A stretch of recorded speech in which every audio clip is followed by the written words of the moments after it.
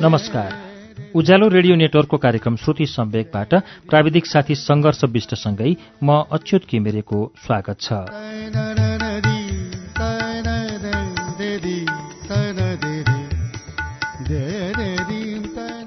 कार्यक्रम श्रुति सम्वेकमा मैले आजदेखि एउटा अर्को उपन्यास लिएर आइपुगेको छु।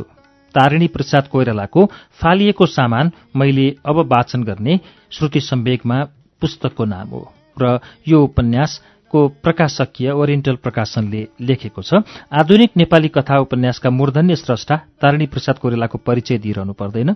कविता, काव्य, कथा, उपन्यास एवं पत्रकारिताका अग्रणी व्यक्तित्व कोइराला, राजनीतिक योद्धा समेत यति ठूला व्यक्ति तारिणी प्रसादका बारेमा त्यति धेरै चर्चा चाहिँ हुन सकेन।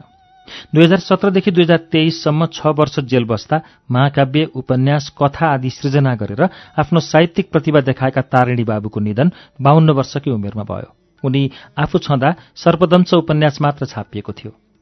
फालिएको सामान उपन्यास र रातो स्वेटर कथा संग्रह तारिणी बाबुको निधनपछि बनारसतिरै छापिएका थिए। नयनी महाकाव्य 8-9 वर्ष अघि मात्र छापियो। अग्निबाटिका उपन्यास यही 2068 मङ्सिरमा छापियो भने अझै पनि एउटा कविता संग्रह र कथा संग्रह छापिन बाँकी छन्। साथै अरू थुप्रै रचनाहरू विभिन्न पत्रपत्रिकामा छरिएका छन्। यस्ता छरिएका रचना बटुलेर कृतिका रूपमा प्रकाशन गरिएका छौं भनेर ओरिएन्टल पब्लिकेशनले लेखेको छ। यो स्रष्टा तारिणी प्रसाद कोइरालाका दुईवटा अरू उपन्यास श्रुति सम्वेकमा हामीले वाचन सुनिसकेका छौं, सर्पदंश र अग्निबाटिका। आज तारिणी प्रसाद कोइरालाको उपन्यास फालिएको सामान वाचन सुरु गर्दछु।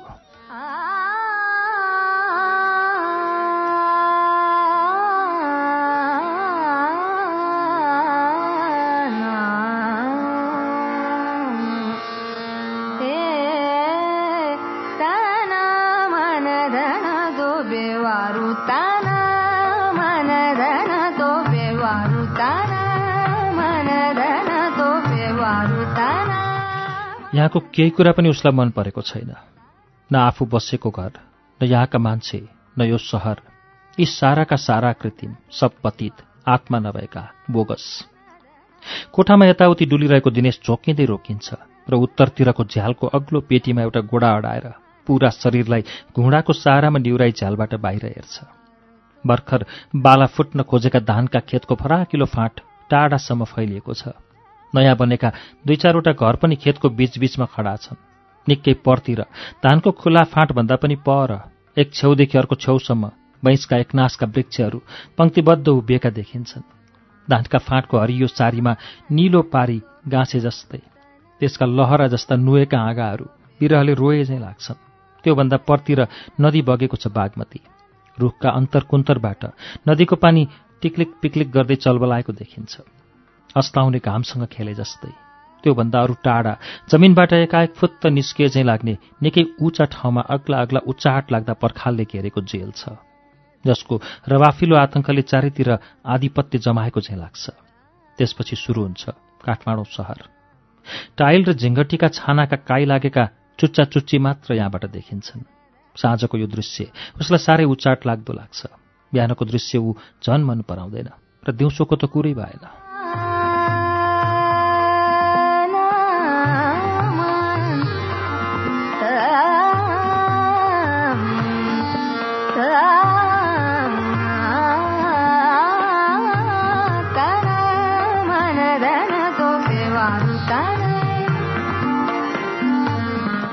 उफ, कस्तो असजिलो ठाउँमा आइएछ। बस चल्दो हो त ऊ यहाँ 1 मिनट पनि बस्ने थिएन। गुन्टा बाँधेर हिँडिहाल्थ्यो आफ्नो घर। झ्यालमा अडाएको गोडालाई झर्किँदै उसले भुइँमा बजार्यो अनि झोक्किँदै कोठामा छिटछिटो डुल्न लाग्यो। एकछिनपछि फेरि ऊ झ्यालतिर ट्याक्क रोकिन्छ, एकदम रिसाएर। तर यसपटक चाहिँ पश्चिमतिरको झ्यालको पेटीमा उसै गरी एउटा गोडा राखेर बाहिर हेर्छ। अगाडि अलि परसम्म धानको खेत छ अनि बाङ्गो टिङ्गो हुँदै उकालोतिर लागेका इँटा पेलेको रातो सडक घुम्दै फिर्दै दाहिनेपट्टिको टार जस्तो उचा जग्गा पछाडि विलिन भएको छ। सडकका दुवैतिर नर्कटका झ्याङ छन्, सडक सँगसँगै गएका। झ्यालबाट देखिने अगाडिको टारमा नयाँ बस्ती बसेको छ, तर यताबाट देखिँदैन। त्यो इलाकालाई पनि पुलचोक नै भन्छन् क्यार। बस्ती भनेको त हेपेको भइहाल्यो नि। 1 से 1 मै हुँ भन्ने जरसापका ठुल्ठुला दरबार छन्। बस्ती भनेर नहेप बाबु, थुनिएउला हँ। रिसले दिनेश मुख बङ्ग्याउँछ।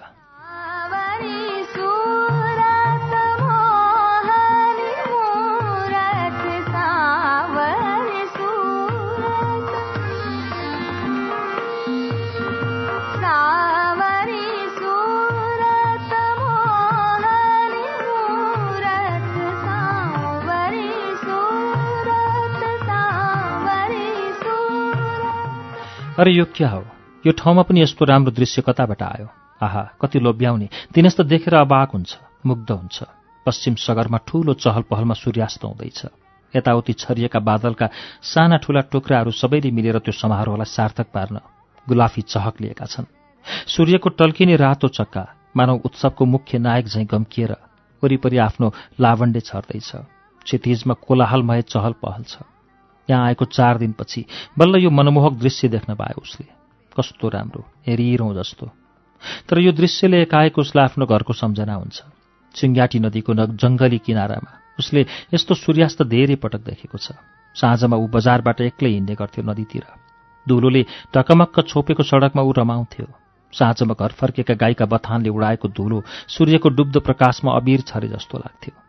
जहिले पनि त उसले धुलोलाई मन परायो, जहिले पनि त उसले हिरोलाई मन परायो। त्यो नदीको किनार, झ्याम्म परेका साना ठूला पोथ्रा पोथ्रीमा चिरिबिरी गर्दै बास बस्ने तर्खरमा लागेका चराचुरुङ्गीको चहल पहल, अजङ्गका ठुल्ठुला सिमलका रुख आफ्ना लामा लामा हातले डुब्दो सूर्यलाई अँगाल्न खोजे जस्ता। टाढा सडकमा बैलगाडीका गोरुलाई हकारेको आवाज, गाडीले उडाएको धुलोको गुब्बारा, नदीमा चकचक गरिरहेका लहरका साना साना टुक्रा टुक्रीको चाञ्चल्य, गुजमुज्ज भएर ढुक्कसँग बसेका गाउँका छाप्राहरू, फुसका छानामा अल्झिँदै अल्छी मान्दै रङमगिएको धुवाँ। अहो, अहिले सम्झदा पनि दिनेशलाई भक्कानो छुट्न खोज्छ। ऊ गाउँकै हो, हिलो, धुलो र घाम पानीमा हुर्किएको।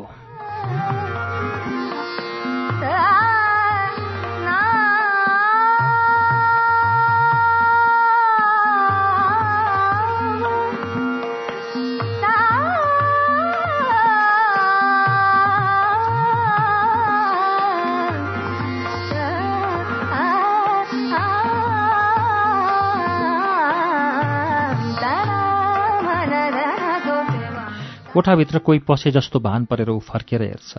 देख्छ त घरकी नोकर्नी एउटा सानो किस्तीमा चियाको सामान लिएर आएकी। वाह, आज किन नि यत्रो मान! पहिले त माथि नै बनाएर ठ्यास्स एउटा कप पठाइदिने गर्थे नि। उफ, यहाँ मान्छे पनि कति चिनी खाँदा रहेछन्, र दुध पनि उत्तिकै। चिया हो कि शरबत, चिया हो कि दुध? अब बल्ल चिया चाहिँ मिठो पाइने भयो क्या। नोकर्नी केटी तरुनी छे, सावला रङकी, बल्ली बाङ्गी, डोलो डोलो गठिलो गठिलो शरीर, अलि होची काठकी, उत्ताउली, चटपटेर बन्ध्या खालकी होली जस्ती। छातीलाई निर्धक्कसँग फर्काएर हिँड्छे। एकदम कसिएका छाती छन्, हानलान जस्तै नै। सक्छौ भने लौ छौ त भनी हाँक दिए जस्तो गरी छाती तन्काएर हिँड्छे। दिनेशलाई चाहिँ नौलो मान्छे ठहराएर अलि डराउँछे, बोल्न हच्किन्छे। 4 दिन त भयो दिनेश आएको, फेरि उसले घरका कसैसँग हेलमेल गरेर कुरा गरेको पनि त सुनेकी छैन। कोठामा मात्रै बसिरहन्छ। धुमधुम्ती कसरी बसिरहन सकेको होला? हिजो एकपटक तल बगैँचामा टहल्दा टहल्दै उसलाई सडकतिर गएको देखेकी थिए उसले। अल्ली चढङ्गी छन् क्या र यी नयाँ मास्टर।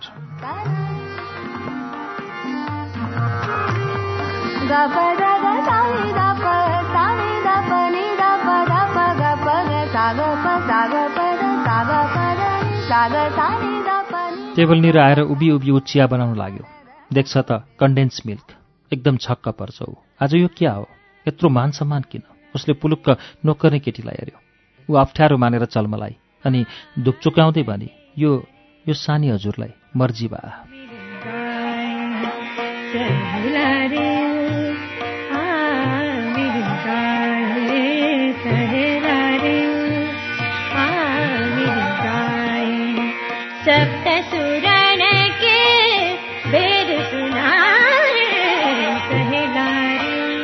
तनक्क उभिएर दिनेशले नोकर्नीलाई हेऱ्यो। केही रुखो स्वरले अलि स्पष्टसँग भन्यो, हेर, के नाम रे तिम्रो? राधा होइन? मलाई हजुर फजुर भन्ने नगर बुझ्यौ? मेरो नाम दिनेश हो। भन्न मन छ भने दिनेश बाबु भन, नभए दिनेश मात्रै भने पनि हुन्छ, र त्यो पनि मन छैन भने मास्टरजी भन, मास्टर मात्रै भने पनि हुन्छ। बुझ्यौ कि बुझिनौ? ल अब भन, के भन्न खोजे कि? बिचरी राधाको साथै गयो। अप्ठ्यारो मान्दै सकपकाएर ऊ यताउता हेर्न लागि, र एक्कासी गर्ने काम भेट्टाए चाहिँ निरीह हाँसो फिस्स हाँसिदी। फेरि तुरुन्तै मसिनो स्वरले भनी, भन्नुभएको थियो बट्टाको दुध मनपर्छ क्या र? मन नपरे अर्को लगिदिएस्। त्यस्तो खराब कुरो त भनेको रहेनछ, सायद घट्टामा घाम लाग्दैछ क्या र? भन्देऊ, ठिक छ। उसले स्वरलाली नरम पार्यो। तर यति भनेपछि पो उसलाई लाग्यो कि यो भन्नुभएको थियो कसले? तिनै फ्याल्ल परेकी सरदारनी त होलिन् नि, घरकी मालिकनी। उनको आदेश नभई पत्ता हल्लिन्न क्या र? घमण्ड कहीँ कि? कसले भने? उसले सोध्यो सानी मैसाफले। प्यालाबाट मुख उठाएर उसले राधालाई हेऱ्यो। राधा घबडाउनै आँटेकी थिए, तर देखि कि त्यो निर्भीक र पराक्रमी मान्छेको आँखामा क्रोध छैन, बरु जिज्ञासा छ। को सानी मैया? जुनु? ज्यू। हजुर भन्न रोकिदिएकोले राधाले अनौठो किसिमले ज्यू भनी अनि ऊ धक मानी मानी बाहिर निस्किएर मिठुलाई नै ऊ पढाउन आएको हो। तर छरछिमेकका 2-4 थपिनु चाहिँ बेग्लै कुरा। दिनेशले रिस पाउँदै सोध्यो, सित्तैमा विराटनगरको एउटा बेवकुफ मास्टर पाएका छन् भने, ए नानी हो, वरिपरिका घरका भण्टाङ बुटुङ सबलाई बटुलेर पठाओ, आएको छ रे एउटा गधा मोरङबाट। र सरदार बाजेले छोराछोरीलाई के भनेको छ रे भने, दिनेश दाजु नभन्नु, मास्टरजी भन्नु रे। दुःख पाएका नातेदारलाई जति जति नजिकको साइनो लगाए उति उति टाँसिन्छन् भनेर त भने। निर्लज्ज काइका। जुनु सरदार बाजेकी कान्छी छोरी कुन्नी कति वर्ष कि? 16 कि हो क्यारा। र मिठु कान्छो छोरो 11 वर्षको। यिनी दुईजनालाई पढाउने बाहनाले ऊ आएको। बाहना नभए अरू के हो त? बिचरा गरिब नातेदार हुन्। कमसेकम एउटा छोरोलाई आफ्नो घरमा राखेर पालिदियो भने थोर बहुत मद्दत नै हुन्छ। एक मानो चामल त बाँच्छ। फेरि यहाँ सदरमा बिहान बेलुका यसो कुनै जर्साबको नाकरी चाकरी गर्यो भने कसो एउटा सानोतिनो जागिर नभेटिएला त? पठाइहाल यो अल्लारे केटोलाई।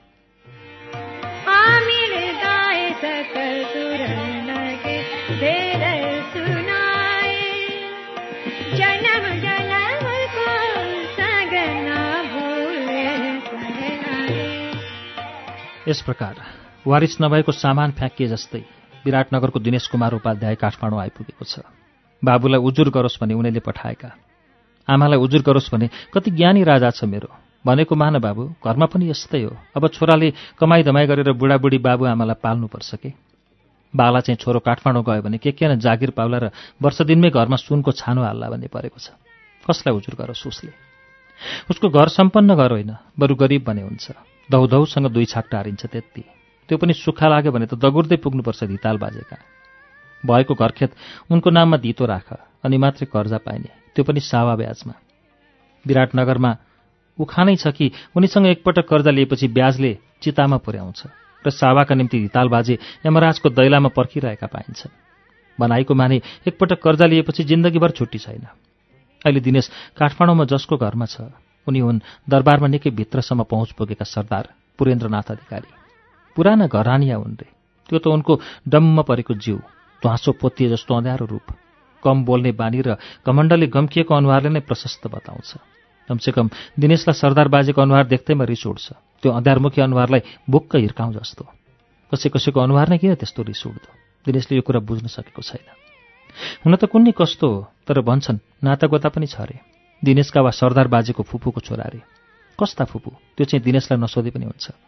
लामो लेग्रो तानेर ऊ कथा पो भन्न लाग्छ। एकादेशमा एउटा बाहुन थिए। तिनको 3वटा गोरुमध्ये 2टाले खेतमा बहर चलाउने गर्थ्यो, एउटा चाहिँ फाल्तु थियो।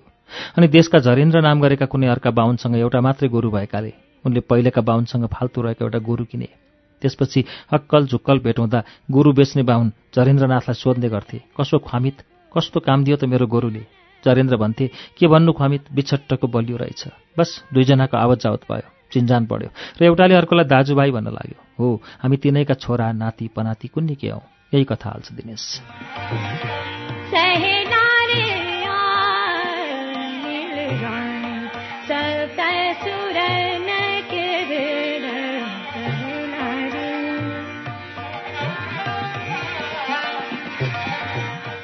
हुन त चिडिएको दिनेश बढाइ चढाइ त्यस्तो कुरा गर्छ, तर कुनै अंशमा भने ऊ ठिकै पनि भन्छ। उसका बाबु सरदार बाजेको फुपूका छोरा त हुन्, तर कस्तो किसिमको फुपूको त्यो चाहिँ सरदार बाजेलाई नै सोध्यो भने पनि सके अर्थ्याउन नसक्लान्। दिनेशको बाले चाहिँ आफ्नो आर्थिक अवस्था खराब भएकोले ठुलाबडा नातेदारहरूसँग आफ्नो साइनो के पर्छ भनी खोजीनीति गर्न बाध्य हुनु परेको छ। सायद उनी चाहिँ बताउन सक्लान्। दिनेशलाई थाहा छ कि उसकै बाले धेरै लेखापढी गरेर सरदार बाजेलाई कर कापमा पारी उसलाई उनकहाँ राख्न बाध्य गराएको हो। सरदार बाजे त सकेसम्म पन्छाउनै खोजिरहेका थिए, तर लाज नमानेर त्यति बढ्ता दाँत घिच्याएपछि उनी के गर्थे र? नातागोताले भने सायद त्यति करकापमा पारेका होइनन् क्या र? मुख्य कुरा त के भने सरदार बाजेको अहिलेको चकचकी नहुँदा दिनेशको बाको अवस्था केही सम्पन्न थियो अरे। त्यसवखत उनले सरदार बाजेलाई रुपियाँ पैसाले निकै मद्दत गरेका थिए अरे। त्यसैको नजर शर्मिले हो क्या र दिनेशलाई आफ्नो घर बस्न बोलाएका होलान्। यिनै सब कुरा सोचेर पनि दिनेशलाई काठमाडौँ बस्न पटक्कै मन छैन। एक त उसलाई पहिलेदेखि नै काठमाडौँसँगै घृणा, त्यसमा पनि सरदार बाजेको घर। लाग्छ कि ऊ दयाको भिक्षा माग्दैछ र उनीहरू चाहिँ दिँदैछन्।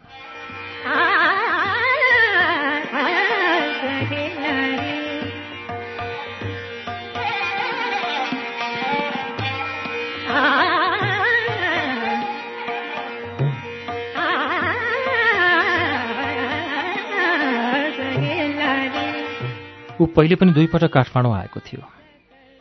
पछिल्लो पटक चाहिँ बनारसबाट आफ्ना कलेजका एकजना साथीलाई लिएर आफ्नो मुलुकको राजधानी हेर्न रौस मेट्न ऊ आएको थियो 5-6 वर्ष अघि। उसका सहपाठी जनकपुरका मानिस थिए। उनले पनि राजधानी देखेका थिएनन्।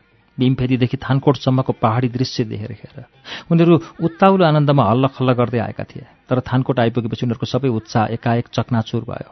बेलुकातिर थानकोट पुगेपछि डाकगाडी बसलाई पर्खिँदै उनीहरू त्यही गाछमुनिको चौतारामा बसिरहेका थिए।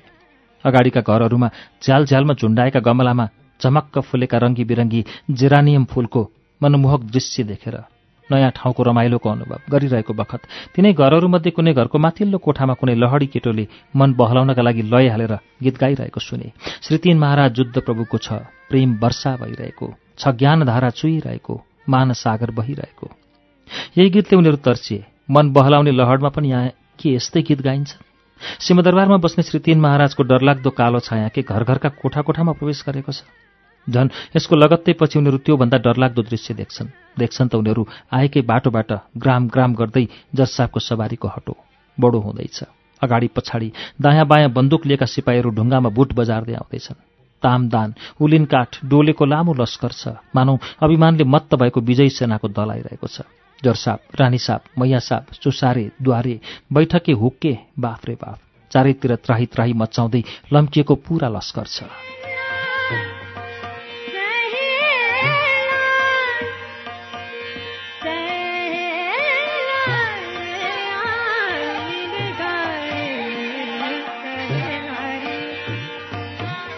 अर्कोपल्ट आउँदा चाहिँ दिनेश एक्लै थियो। थानकोट पुग्नासाथ उसको मगजमा सिंहदरबारको डरलाग्दो दृश्य नाच्न थाल्यो। आतंक फिजाएको राक्षसको भयोत्पादक रूप, दरबारको ढोकाका 2टा गोल गुम्बज राक्षसका विस्फारित आँखा जस्ता, अनि फलामे ढोकाका ठाडा ठाडा झण्डाहरू मानव उसलाई चपाउनका निम्ति दाँत निच्याए जस्ता। थानकोटबाटै हच्केको दिनेशलाई काठमाडौँ 10 दिन बसुन्जेल उकुसमुकुस भए जस्तो भयो। मानव उसलाई राम्ररी सास फेर्न पनि दिएको छैन। काठमाडौँलाई चारैतिर ठुल्ठुला पहाडले घेरेका छन्, जेललाई घेरे जस्तो। यहाँ अर्को जेल किन चाहियो र? त्यसै बेलादेखि उसलाई यहाँको सब वस्तु कृत्रिम लागेको छ। शहरमा हिँड्ने डुल्ने मानिसलाई यसरी टुल्ला आँखा च्यातेर हेर्थ्यो मानौ यिनीहरू चिहानबाट उठेर हिँडिरहेका छन्, आत्महीन, संज्ञाहीन, उद्देश्यविहीन। यस्तो लाग्थ्यो कि तर्सेको मानिसको छाया सडकमा डुलिरहेको छ। मानौ यिनीहरूको आत्मालाई सिंहदरबारभित्र बसेको कुनै अदृश्य दानवले टाढैबाट सञ्चालन गरेको छ र उसैले खेलाएको धागोको इसारामा यिनीहरू डोरिँदैछन्, हिँड्दैछन्, नाच्दैछन्। यो सम्पूर्ण उपत्यका नै उसलाई एउटा विशाल इँट फोड्ने मेसिन जस्तो लाग्यो। त्यसको भीमकाय ढ्वाङमा जे हाल जति हाल सबैलाई रेलो पेलो गर्दै धुलो पिठो पार्दैछ र तैपनि खान माग्दैछ। तर अहिले ऊ आतंकित छैन, डर छैन, त्रास छैन। अब त उसलाई यो ठाउँसँग घृणा छ, क्रोध छ, दुश्मनी छ। कायर, यहाँका सबजना कायर, पतित, यहाँका सबजना पतित, लोभी, धोकेबाज, आत्माहीन, पामर, ड्यास्टर्ड।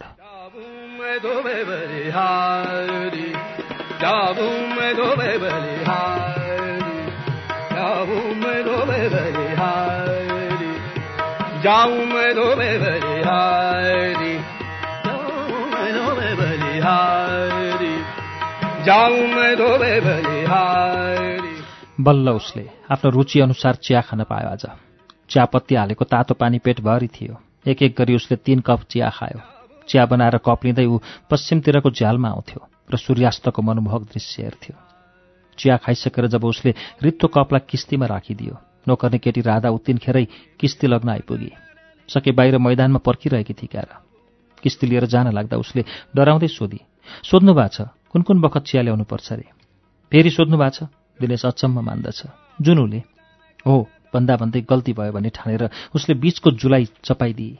अच्छा, त्यो केटीलाई मास्टरजीको निकै सुर्ता भयो जस्तो लाग्छ नि। क्या हो यस्तो? बाबु धनी छ भन्ने तुजुक होला। मास्टर बिचरा त खानै नपाउने गरिब न हो। यस्ता गरिबका उपर अनुकम्पा देखाएन भने आफ्नो समृद्धिको विज्ञापन कसरी हुने नि? म भनुला, तर बिहान 6 बजीतिर चाहिँ अवश्य चाहिन्छ। मैसापलाई भन्दिनु। अन्तिम वाक्य चाहिँ उसले छोडेर भनेको थियो। राधाले ढोका बाहिर मटानमा टेकेकी मात्र थिए कि उसले फेरि बोलायो, सुन त राधा। राधा यसो फर्की र जुनुलाई भन्दिनु मैले धन्यवाद भनेको छु। मुखले हुन्छ नभनेर उसले हाँसी मात्र दिइन्छ। अलि धक फुकेछ क्यार। त्यसो भए सायद जुनु यो गरिब बेवकुफको वास्ता गरिदिरहेछ। ठिक छ, कोही न कोही त एउटा हुनैपर्छ नि दया देखाउने। तर ऊ कुनै हालतमा पनि यहाँ धेरै दिन बस्न सक्दैन, सके पनि बस्दैन। यस्तो अररो वातावरणमा पनि कोही बस्न सक्छ? होपलेस। दिनेशले BA पास गरेको छ बनारस युनिभर्सिटीबाट। डिभिजनको के मतलब? कि बिए हुनु नै यथेष्ट होइन? ग्रेजुएट हो, graduate. 3rd division, distinction in nil. सर्टिफिकेटमा यस्तै लेखेको छ। पास चाहिँ कुन वर्ष गर्यो त्यो अब झ्वाट्ट सम्झना हुँदैन। यो सम्झनालाई उसले दोस्रो महायुद्ध सुरु भएको वर्ष सम्झिनुपर्छ, ईस्वीसन् 1939। सायद नेपाली सम्बत 1996 हो क्यार। तर नेपाली सम्बतसँग के मतलब उसलाई? 1996 होस् वा 1997 होस्, 7 वर्ष भयो उसले पास गरेको। त्यसलाई उसले नेपाली सम्बतमा साटेर भन्नु पर्यो भने कलम, मसी, कागज नभई हुन्न। मधेसतिर नेपाली सम्बतको चलन भए पो थाहा होस्। केवल काठमाडौँमा नै हो नेपाली सम्बत महिना र गतेको चल्ती। कम्पनी, डब्बल, रुपैयाँ, मुहर, सुका, ढ्याक, यो सबै शब्दको चल्ती पनि यहाँ मात्रै त हो नि। यहाँको पैसालाई विराटनगरतिर कसले पुज्छ र? हुँदा अब यहाँको टाइम पनि भिन्दै उताको भन्दा 10 मिनट चलाख्रे। दुनियाँको एकमात्र स्वाधीन हिन्दू राज्य नेपाल। वाह, क्या भड्किलो नाम। फेरि सबभन्दा हाँसउठ्दो कुरा त के भने काठमाडौँलाई मात्र नेपाल भनिने। मानौ तराई र पहाड त नेपालै होइनन्। फेरि शासन पनि यहीँ मात्रै सीमित, यहीँ चार्ज भन्ज्याङभित्र।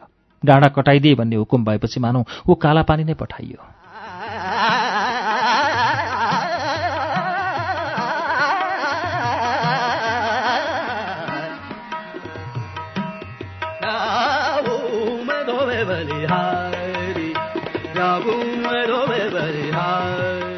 खै, विराटनगरमा त सबजना प्रशस्त नै छन्, प्रसन्न छन्, स्वच्छन्द नै छन्। यहाँको जस्तो तर्सिएका त कोही पनि देखिन्नन् त्यहाँ। हुन त विराटनगर पनि उही एकमात्र हिन्दू राज्यको अङ्ग र काठमाडौँ पनि अङ्ग। तर उहाँ उसले यहाँ जस्ता आतंकित, त्राही भएका, सातो गएका डरपोक मानिस कसैलाई पनि त देखेन। स्वतन्त्रतापूर्वक आफआफ्नो काम गर्छन्, खुसी छन्, न कसैको लेना न देना। यहाँ त यस्तो लाग्छ कि सबैको एउटै आधार छ सिंहदरबार, सबैको एउटै मालिक छ सिंहदरबार, सबैको भूत छ सिंहदरबार।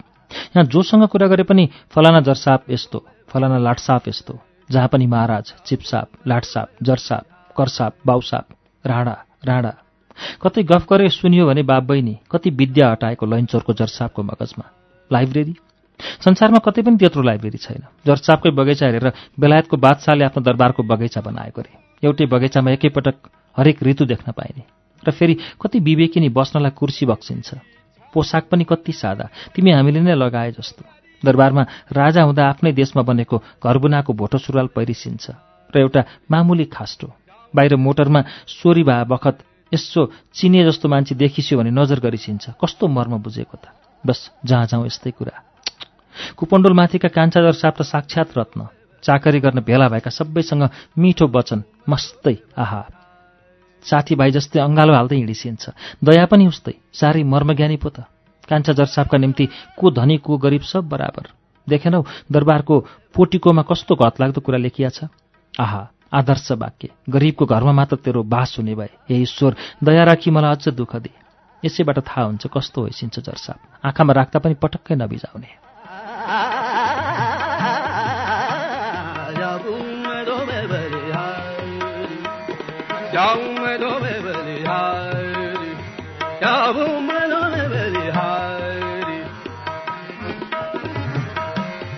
यहाँको सब चीज विचित्र।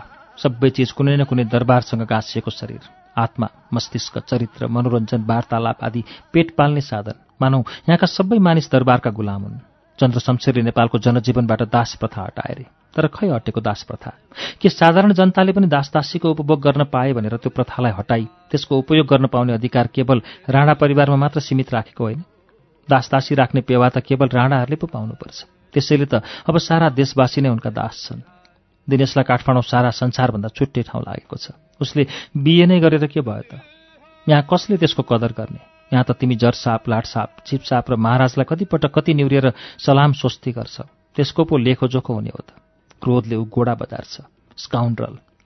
बिए पास गर्दा ऊ 18 वर्षको मात्रै थियो। उसलाई बाबुले पढाएका पनि होइनन्। त्यतिको पढाउन सक्ने अभिगत कहाँ थियो र उनको? विराटनगरमा एकजना साह्रै दयालु महापुरुष छन्। ठाउँ ठाउँमा स्कुल, पाठशाला र पुस्तकालय स्थापना गरेका छन् उनले। साह्रै ठूला आदर्शवादी हो। उनले आफ्नो छोरा सँगसँगै दिनेशलाई पनि पढाएका हुन्। बिए पास गरेपछि उसलाई पढ्ने मन भएन। को भएर होस् धुरन्धर विद्वान।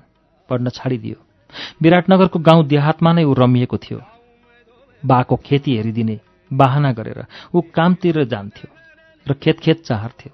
जङ्गली मृग चाहिँ उफ्रिन्थ्यो, नाच्थ्यो र त्यसैमा रमाउँथ्यो। दिनभरि कुनै घना बाँसको बोटमा एक्लै बसिरहन्थ्यो कुनै किताब लिएर, अथवा गाउँका ठिटाठिटीहरूलाई बटुलेर हुल बाँध्दै माछा मार्न हिँड्थ्यो। गाउँका नाङ्गा भुतुङ्गा गाउँलेसँग ऊ पनि नाङ्गो भुतुङ्गो भएर मिसिन्थ्यो। न उसलाई लाज हुन्थ्यो न सङ्कोच। एउटा थोत्रो 12 बोरको बन्दुक पनि थियो उसँग। बस त्यति भएपछि उसलाई केही चाहिन्न। तर उसलाई किताबसँग भने निकै रहोस्। गाउँ जाँदा पनि केही किताब बोकेर लग्थ्यो। यसो फुर्सद भयो कि थाल्थ्यो पढ्न। खर्च वर्च चाहिँदै नचाहिने हुँदा उसलाई रुपैयाँ पैसाको जरुरतै थिएन। पैसा भएर के गर्ने र? बाँसको झ्याङमा बस्दा पैसा चाहिन्न। खेत खाली धुर चार्दा त्यहाँ दुकान हुन्नन्। गाउँका ठिटेठिटीसँग हाहा हिही गर्दै माछा मार्न जाँदा अथवा बेलुका घर वरिपरि बसेका गाउँलेहरूसँग रमाइला गफ गर्दै बस्न पैसा चाहिन्न। अनि किन चाहियो पैसा उसलाई? विराटनगरमा पनि होटलबाजी गर्नु छैन, सिनेमा हल छँदै छैन, अनि के काम परेर पैसाको? यस प्रकारको बानी पर्दा पर्दै उसको स्वभावमा नै रुपियाँ पैसा र धन सम्पत्तिका प्रति उदासीनता आउँदै गयो र हुँदा अहिले त धन सम्पत्ति जोड्ने र रुपियाँ पैसा कमाउने बारेमा ऊ जोगी सन्यासी नै होला जस्तो छ भने पनि बेसै हो, छैन भने पनि उसलाई केही फिक्री छैन।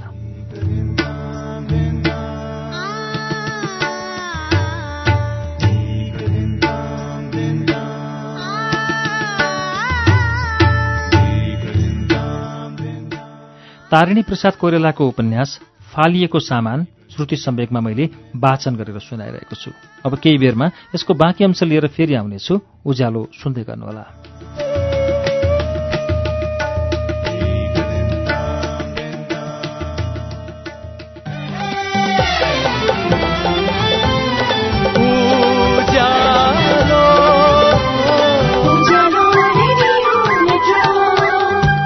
सीधा कुरा प्रश्न विचार उज्यालो रेडियो नेटवर्क।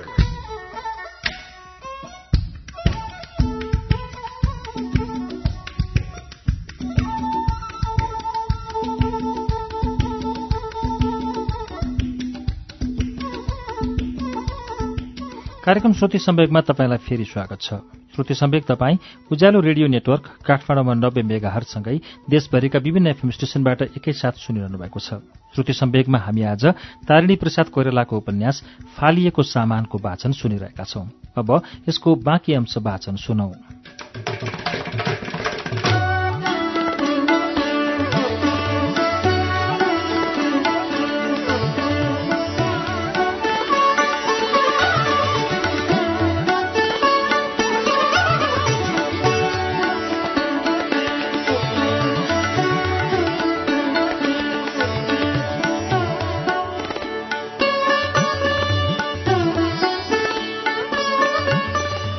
अग्लो मानिस छ, गठिलो र बलियो शरीर भएको 26 वर्षको लक्का जवान।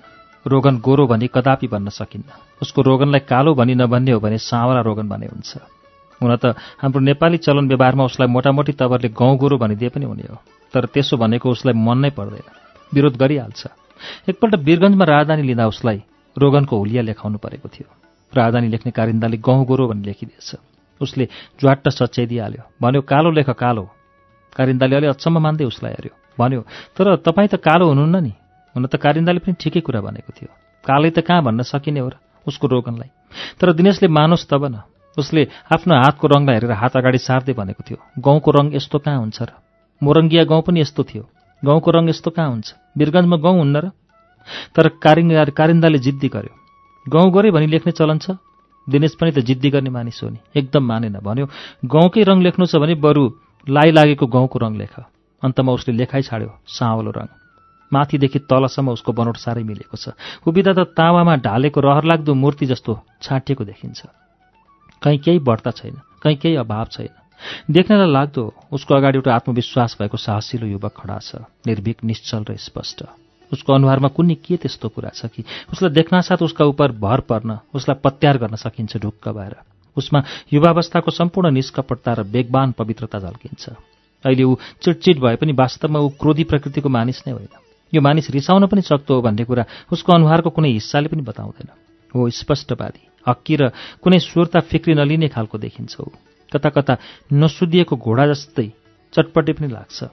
जतिसुकै एकहोरोसँग आँखा जुदाइरहे पनि त्यसमा लज्जा, सङ्कोच र भाग्न खोज्ने इच्छा अलिकति पनि देखिँदैन। लुकाउनु पर्ने कुरा केही हुँदै नभए जस्तो। आँखाका नानी साह्रै काला छन् र सधैँ रसिलो रहने हुँदा चहकिला देखिन्छन्। उसको स्वभावमा देखिने छटपटी पनि आँखैबाट थाहा हुन्छ। नाक चिट्ट परेको छ, टुपुक्क बसेको। खाने मुख अलि सानो छ र माथिल्लो ओठभन्दा तल्लो ओठ सेक बाक्लो छ, भरिलो।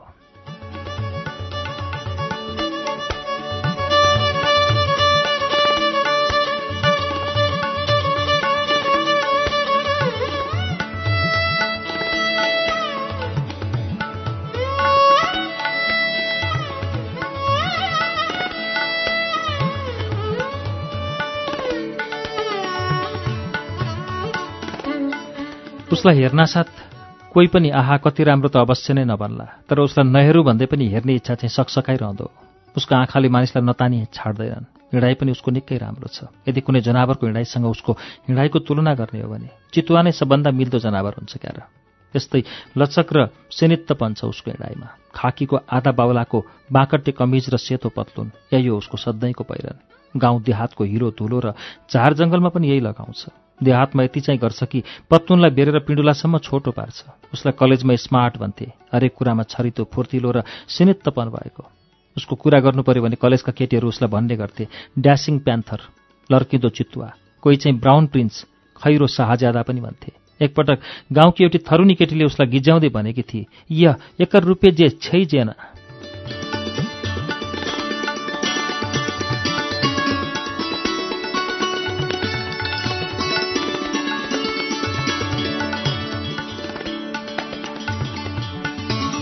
ऊ काठमाडौँ आएको जम्मा 4 दिन भयो। जुनु र मिठुलाई पढाउन लागेको चाहिँ 2 दिन। एक त उसलाई पढाउने काम कहिले पनि मन परेको थिएन, झन् त्यसमा पनि पढाउने ज्ञान पटक्कै नभएको। आजसम्म उसले खेलबाडमा पनि कसैलाई पढाउन बसेको थिएन। ऊ कसैलाई पढाउन सक्छ भन्ने कुरामा उसलाई आफै विश्वास छैन। पढ्न सक्छ, पढेको बुझ्न सक्छ, पुस्तकमा लेखेको झिनो मर्म पनि पक्रिन्छ, तर अरूलाई पढाउन आफूले पढे जस्तो होइन। अर्कालाई दिनु रे, बाफ रे बाफ, सोच्दा पनि दुवै हात थाप्लोमा राख्छ ऊ। छोराछोरीलाई पढाउन सरदार बाजेले योभन्दा पहिले पनि एउटा मास्टर राखेका थिए। मिठु पो गर्छ त उसको बयान। च्वासे, चस्मालाई नाकको टुप्पोमा ल्याएर माथिबाट पुलुक उलुक हेर्ने। एकचोटि नाकबाट सिँगान पनि चुहाए रे मिठुको कापीमा, र उसले त्यो कापीलाई नै फालिदियो रे। भन्थ्यो बिरायो भने चिमोड्थ्यो रे, बाले नपिट्नु भन्नुभएको छ नि त्यसले। मिठु चाहिँ निकै रमाइलो केटो छ। दिनेशसँग पहिले नै उसको मित्रता भयो, एकदम घनिष्ठता। अहिलेसम्म त अङ्गालो मारामार नै भइसकेको छ। काठमाडौँमा दिनेशको जम्मा एउटा मित्र छ, मिठु। जुनु चाहिँ कस्ती खालकी केटी हुन् दिनेशलाई थाहा छैन। थाहा पाउने इच्छा पनि उसलाई छैन। साह्रै अरसिली होलिन् जस्ती छिन्। जहिले पनि उदास अनुहार, बोल्नु चाल्नु छैन। सोध्यो भने हो वा होइन भन्नका निम्ति टाउको मात्र हल्लाइदिन्छन्। बुझे बुझ, नबुझे नबुझ। सायद घमण्डी पो हुन् कि। आफ्नो बारेमा जान्ने सुन्ने उमेर पनि त भइसकेको छ नि। म कसकी छोरी, मेरो बासँग कसरी अरूहरू निउरिन्छन्, बाको के प्रभाव छ, दरबारमा कतिको पहुँच छ, घर कत्रो ठुलो छ, नोकर चाकर कति थुप्रा छन्, इत्यादि सब कुरा बुझ्ने पनि त भएकी छिन्। अलिकति अहङ्कार, अलिकति गम्काई, अलिकति मै हुँ भन्ने भावना त आउनु नै भयो नि। त्यसमाथि जवानीले छुन खोज्दैछ। जवानै त छिन्कार, तर के उनी जवान छिन् र? दिनेशले राम्ररी हेरेको पनि रहेनछ, वास्ता नै गरेनछ। अब भोलि हेर्छ, जवान हुन् कि केटाकेटी नै हुन्। लत्तेरी, कस्तो बेकुफ रहेछ ऊ। यसो हेर्नु पर्थ्यो नि, विचारै गरेनछ। तर साडी लगाउँछिन्, सायद जवान नै होइन। साँच्चै नै लठुवा रहेछ दिनेश। जसलाई ऊ पढाउन खटिएको छ र जसलाई 2 दिन पढाइ पनि सक्यो, त्यसलाई राम्ररी हेरेको पनि छैन।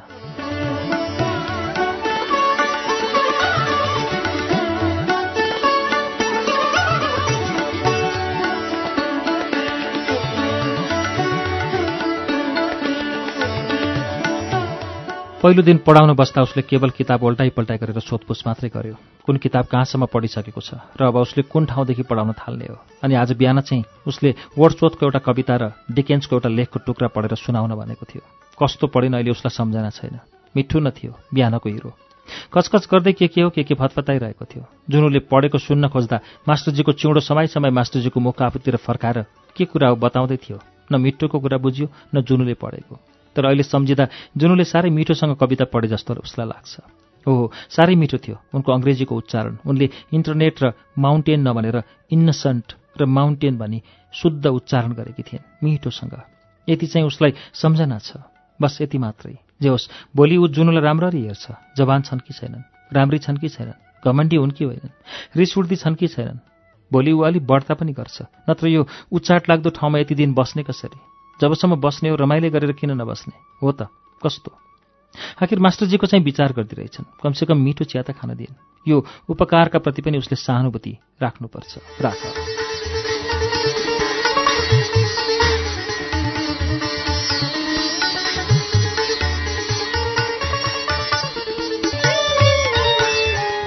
कार्यक्रम श्रुति सम्वेगमा मैले आजदेखि सुरु गरेको उपन्यास तारिणी प्रसाद कोइरालाको फालिएको सामान मैले आज 18 पृष्ठसम्म वाचन गरेर अब रोकेको छु।